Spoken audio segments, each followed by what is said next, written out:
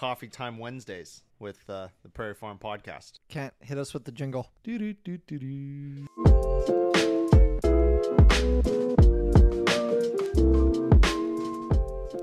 Welcome back to the Prairie Farm Podcast. You just came back from Christmas, and we just came back from Christmas, and there was no snow on the ground, and it was 55 degrees. And raining. And welcome to northern Florida.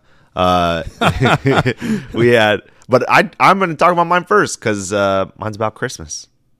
So, you excited? Do you think people give each other like, this wouldn't be like a regular Christmas gift, maybe like a stocking stuffer, maybe even like a white elephant gift exchange in Florida? So if we got any Florida listeners, reach out to us and let's set us straight here. Yeah. But do you think they don't do white elephant? They do think, white gator gifts.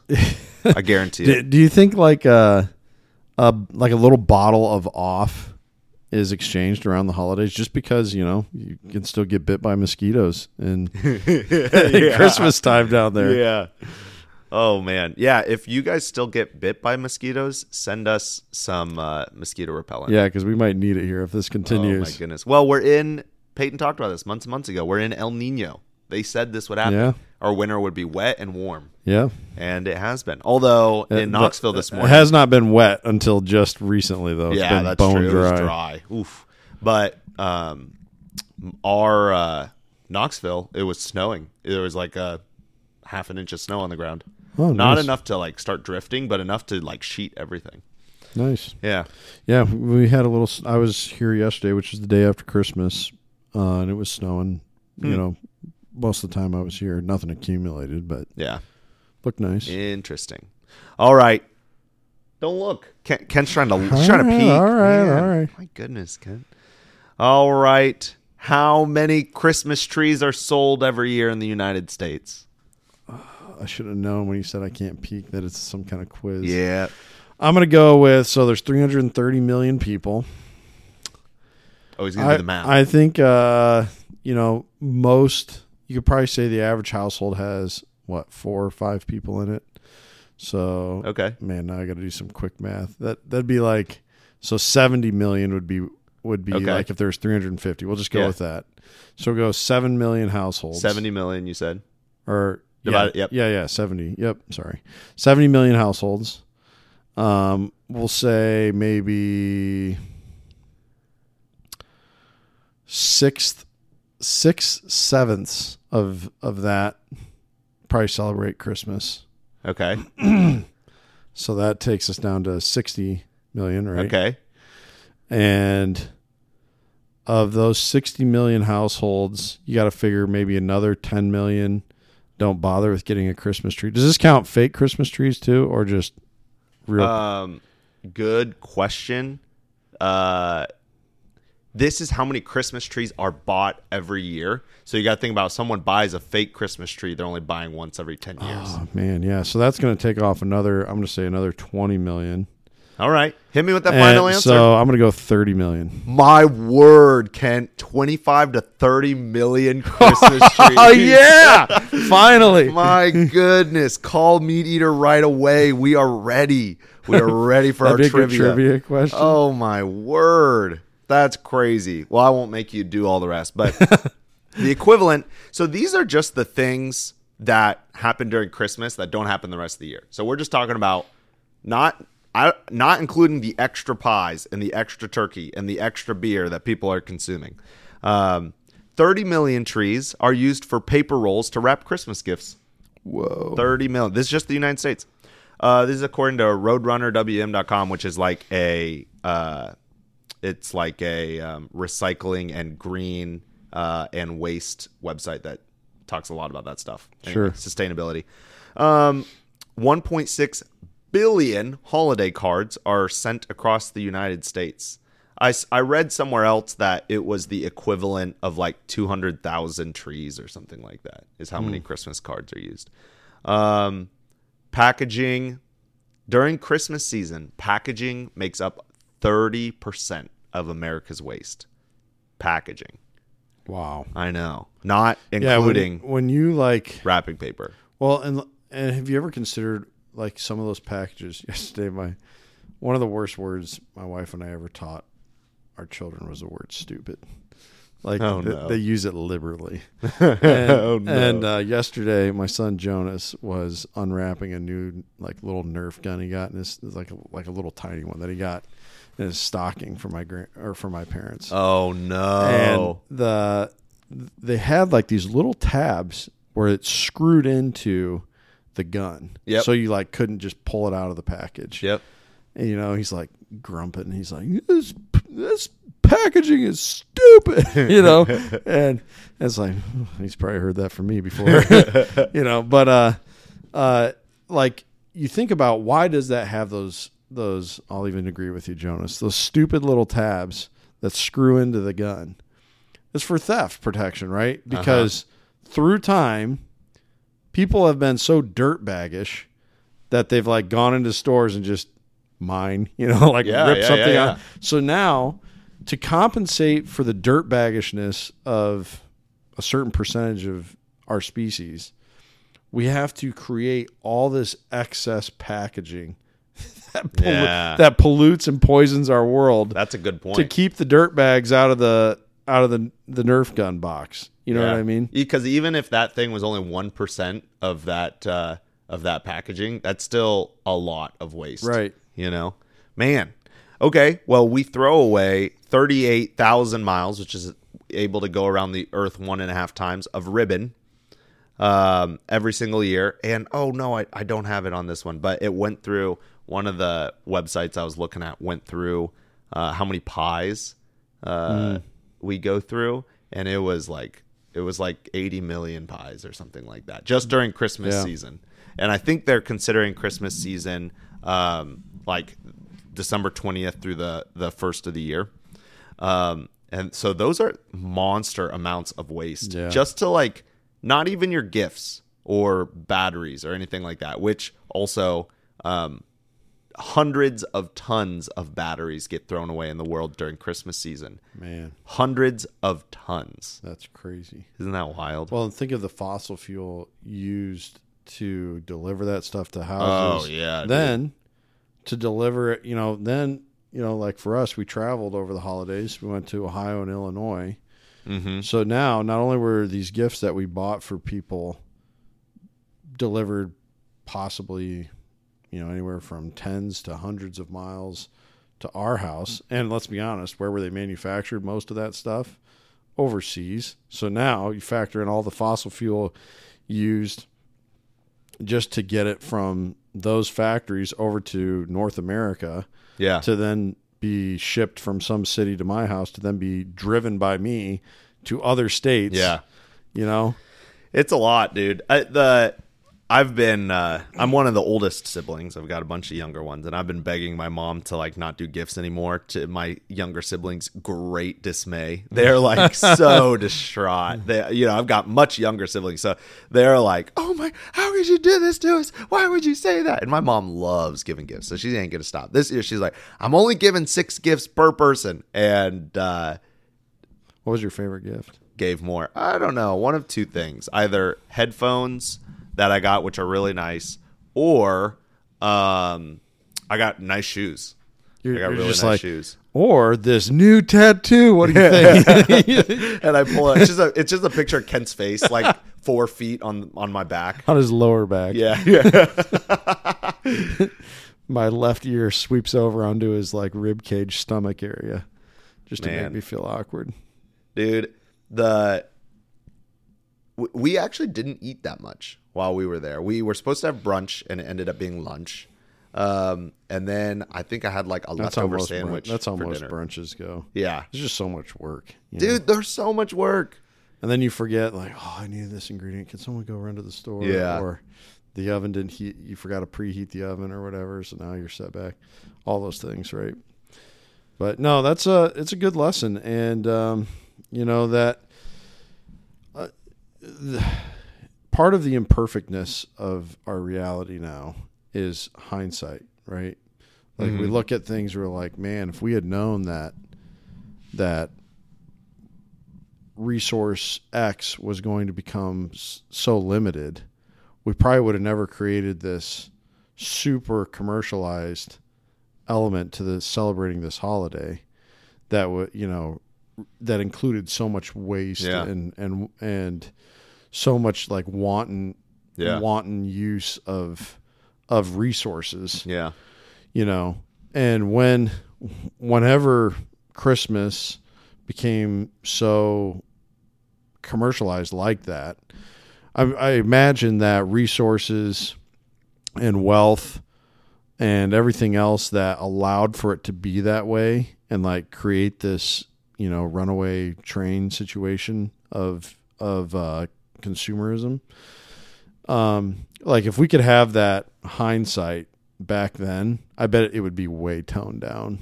Now. Yeah. You know what I mean? Yeah. Yeah. Like think of like other holidays that are kind of related to that, like Easter, for instance. Mm-hmm. Like there's a few gifts given during Easter and like there's a big meal, but there's not like, everyone's not like, oh, I'm going to bring Easter cookies to work for everyone to have around the office. And I'm going to put, all this extra, like there's some of that. Like Easter's mostly about the gluttony we Christians commit after church that Sunday. Yeah. Right. It's not like a season of, we don't have secret Easter bunny, like Secret Santa, there's going to be a series of 12 gifts I give to you over the course of the next month, It is interesting because we're able to get so many gifts. Mm-hmm. Like people talk about like, oh man, houses cost so much more right now and people just aren't making near as much. Yeah, maybe, but you gave your child 18 gifts, and 60 years ago when the houses were quote unquote way cheaper, people only gave their kids 2 gifts, for Christmas. Right, yeah. Like dad, he doesn't even fully understand gifts because he's used to getting like a thing, like an apple for Christmas. Yeah. That's what they did when he was younger. Or like they got a special kind of meat to cook, and that was like a big deal for Christmas. And that was the big deal, not like iPads and cell phones, these $1,000 items that people are getting multiple of, Yeah, that's a good point. But here's the deal. The healthiest emotion is gratefulness and thanksgiving. And you don't fight consumerism by telling people, or you don't fight waste by telling people, hey, you're wasteful. You fight it by saying like, hey, let's look at all these other things that we're grateful for, right? And if we can focus on the things we're grateful for, then waste is going to go way, way down. That's why you said there's no Thanksgiving songs. Exactly. There's no Thanksgiving songs. There's no commercials, basically, except for a few grocery stores that are like, wow, what a great... when Halloween comes, and then bam, commercials for Christmas. It's that time of year again to get the ones you love, the most expensive thing you could possibly afford. Yeah. Yep. Yeah, it's a good point and a good thing to observe. Well, my topic could be a long one, but I'm going to keep it kind of short because there's not really much to say on it yet, other than it just happened. I think we've mentioned this before, that it was coming. Colorado, back in, I think it was 2021, passed a vote. So the citizens of Colorado voted on this issue. It was a ballot issue. How does something even get to be a ballot issue?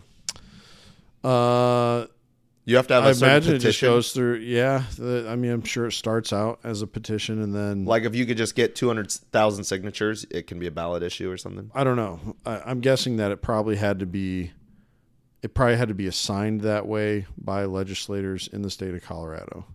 Would be my guess. So interesting, but that'd be a good thing to do a deeper dive on. But for however the process went to get it to that point, it became a ballot issue for all legal voters in Colorado to decide whether or not wolves should be reintroduced into Colorado. What do they vote? They voted yes. Wow. And it's a highly controversial thing because wolves are always highly controversial. Mm-hmm. I mean, that goes back to probably thousands of years and just human-wolf interaction. Think of how many fairy tales the big bad wolf is present, Yeah. And so by nature, it's a issue of great controversy. Well, it happened. December 19th. What was the margin? Do you know what the percentage was? I don't remember. I heard at one point back in 2021 when the vote went through. I think it was a pretty, it wasn't like a super close vote if I remember. Oh, okay. but correctly. just the people who I really mean, didn't not want like a it. total landslide, but like I mean, I could see people. if I was a rancher and I lived near a national forest, and they were like, yeah, we're going to bring wolves back. I mean, your insurance is about to double. Oh, You know what I mean? Like, there is a huge portion of people. So I'm not trying to say like this. There, everyone's like, yeah, kumbaya, let's bring on the wolves. There are a lot of people who do not want them, and ranchers are going to be a very big part of that because I remember Carter Niemeyer got hell broken loose on him from some ranchers. Right. Yeah. That directly is going to affect the health of their product that they're trying to produce. Yeah. There's going to be not just kills, but there's going to be stress on their herd. There's going to be more work as far as security, fencing.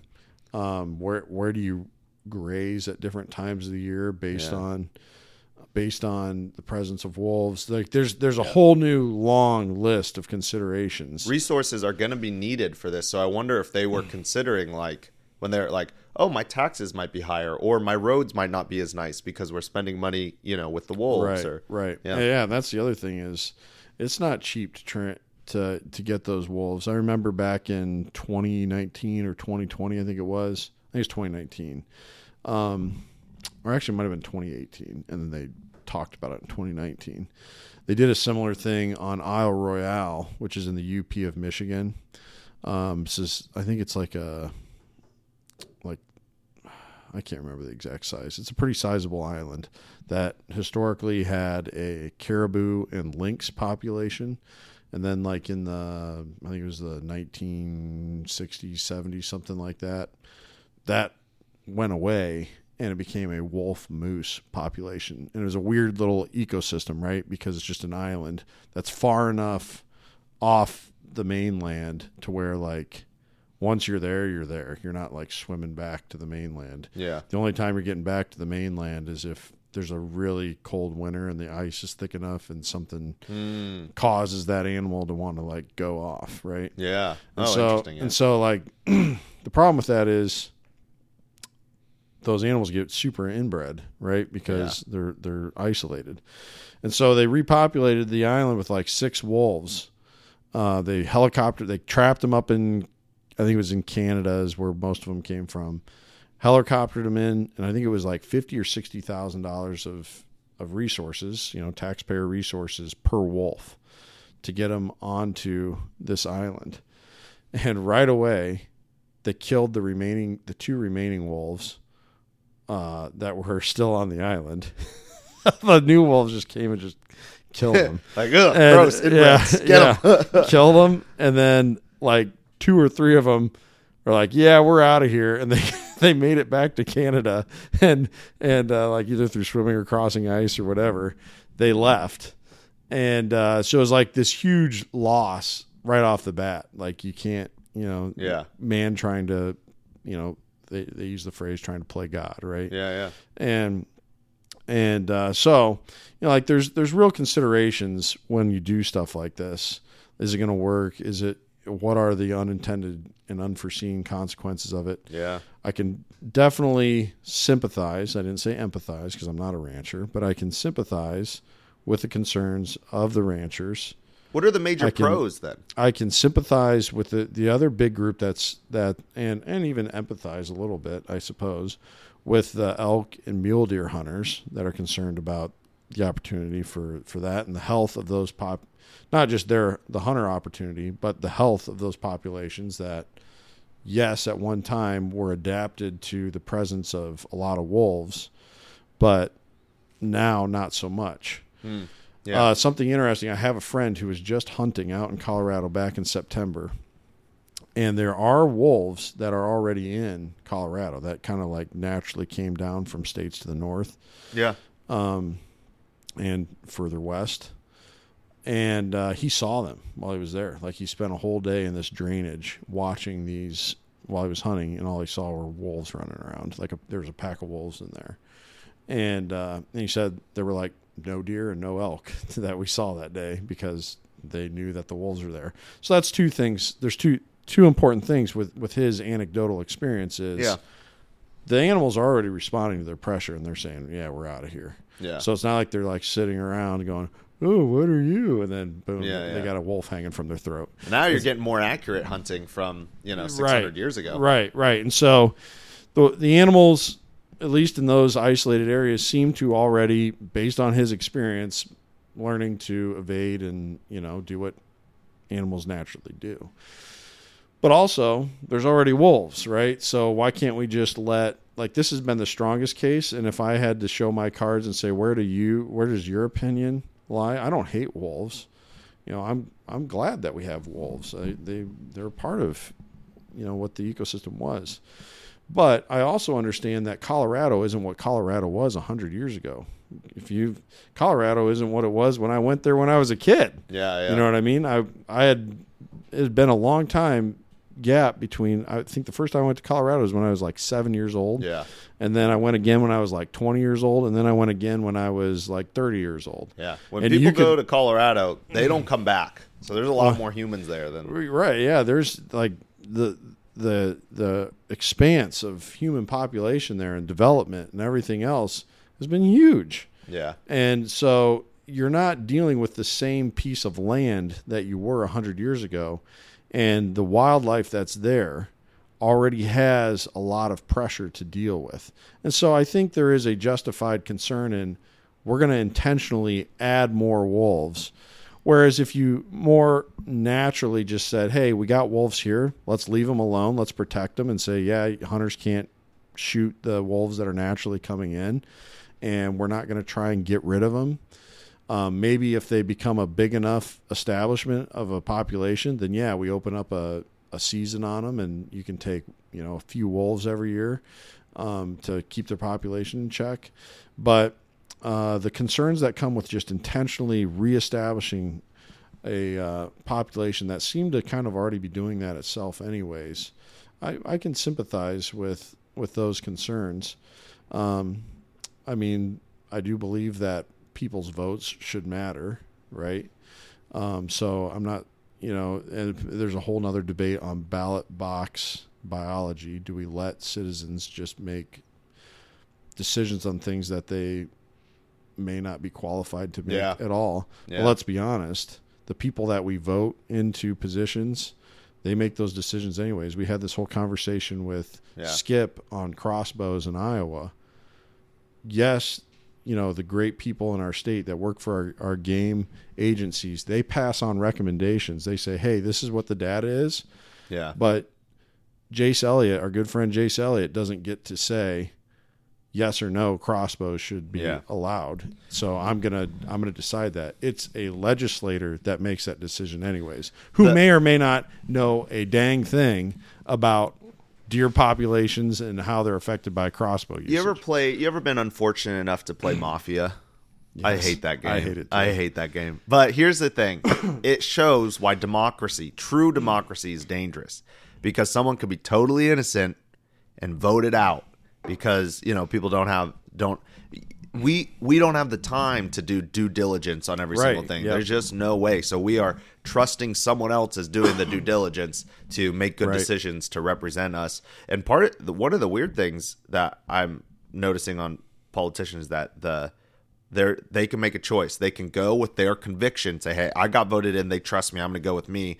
And some politicians say, what would my people base vote in? You know what I mean? What would my people base vote? And I think that's pretty interesting. Like if politicians had a website and they said like, hey, this important vote's coming up, and you could go on there and be like, this is my address and vote. You know what I mean? I'm part of your legislation. Please vote this way for me. And they did. That would be really interesting. Yeah, at what point does the politician totally go with what his his or her constituents want? Yeah. And no, actually, my moral compass, my background. I have a better understanding than you guys. That's why I'm in this position. I'm gonna go. I'm gonna go this way, and when you're going that. Yeah, dude, that's a tough thing to get into. Because I don't know. Because I don't see like this is obviously right. You know what I mean? Yep. And I think to end this, I just wanted to to make this more educational, less opinionated. So there were 5 wolves released. There is 2 females and 3 males. 2 from the 5 Points pack. All of them came from Oregon. So there's 3 different packs represented. 2 from the 5 Points pack. 2 from the I think it's pronounced Narregard, or maybe it's just a goofy way of saying no regard pack, and then the Wenaha, I think is how it's pronounced. 1 from the Wenaha pack, 1 male, and so that male is 108 pounds. That's a big old wolf. Wow. And then, are they expecting him to be the alpha? I don't know. I think there's other factors at play other than just, who's biggest and baddest. I think a lot of it's temperament too, the individual animal. So the hope though is, they'll establish. And an interesting quote that one of the so this is Colorado Parks and Wildlife Director. This information is coming from the Colorado Outdoors magazine, which I feel is a good resource on this. He says this is a historic day for Colorado, said CPW Director Jeff Davis. We want to thank the U.S. Fish and Wildlife Service for their work to complete and approve the 10J designation. And this is an interesting way that he words this. You can tell he's a smart guy. The 10J designation that lists wolves in Colorado as a non-essential experimental population. This helps us to follow all the conflict mitigation plans we accounted for in the final Colorado Wolf Restoration and Management Plan, which would be really interesting to read through that plan. I should do that. Dude, I imagine that plan so boring. Like reading through that. I'd find it interesting, but I just mean like the way that they write those things. They're just like legalese. Oh. Yeah. Having the rule in place in early December helped Colorado Parks and Wildlife to stay on track to reintroduce wolves in 2023 with the ability to use the appropriate management tools. We'll continue releasing animals based on our plan to have wolves not just survive, but thrive in Colorado as they did a century ago. What is having wolves? You could have 10 wolves randomly running around. You're half. Well, wolves. It's all going to be delineated in that plan. And so I think we can take confidence in the fact that these are wildlife biologists who are putting this plan together. So that's good, right? Mm-hmm. What you hope happened and what I think we can kind of assume happened, but who here has not been fooled by the government powers that be? Right? Yeah, we're the government. We're here to help. Right. They met with stakeholders and heard their concerns and included those in that plan, right?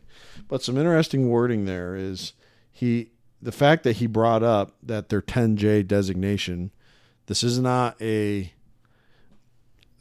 like, oh, we got wolves and immediately they're on the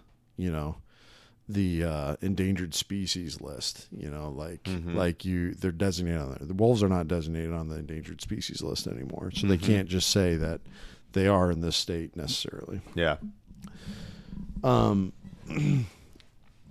they don't get like the highest, from my understanding, then they don't necessarily have like the highest level of protections on them. Like there's ways that when he says that they are a non-essential experimental population, this helps us follow all the conflict mitigation plans that we have accounted for. So that makes me think that there's probably a way that if a rancher has a problem wolf, that keeps killing his animals. Yeah, but what do you do when you have a problem pack of 14? Right. There's a plan there to either, and I would imagine it would go in this order, relocation multiple times, and then maybe even a lethal removal of so it's interesting that he worded it that way, which I think was probably wise. But then he also said this: we'll continue releasing animals based on our plan to have wolves not just survive but thrive. So they start with 5. Oregon, it says in this article, said they could have up to 10. So they got 5 more they can get from Oregon at some point. And in a place where they're not just barely hanging on, like, yeah, we technically have wolves here, Yeah. But like yeah, wolves are a part of our landscape, And it's also interesting to note, too, within all this, within the drama, is this was passed in 2021. And for a long time, it was like, yeah, you guys said you want wolves, but none of the state agencies around them were like, yeah, you can have some of our wolves. They were like, no, we're not giving you wolves. Because wolves have become a problem in other states. And that's the other part of the controversy is, like in Idaho a few years ago, they opened up a hunting season on wolves. Oh, interesting. But they were, it was because when they reintroduced wolves in Idaho, there was an agreed upon number that was like, this is the maximum number we're going to allow before we introduce a hunting season.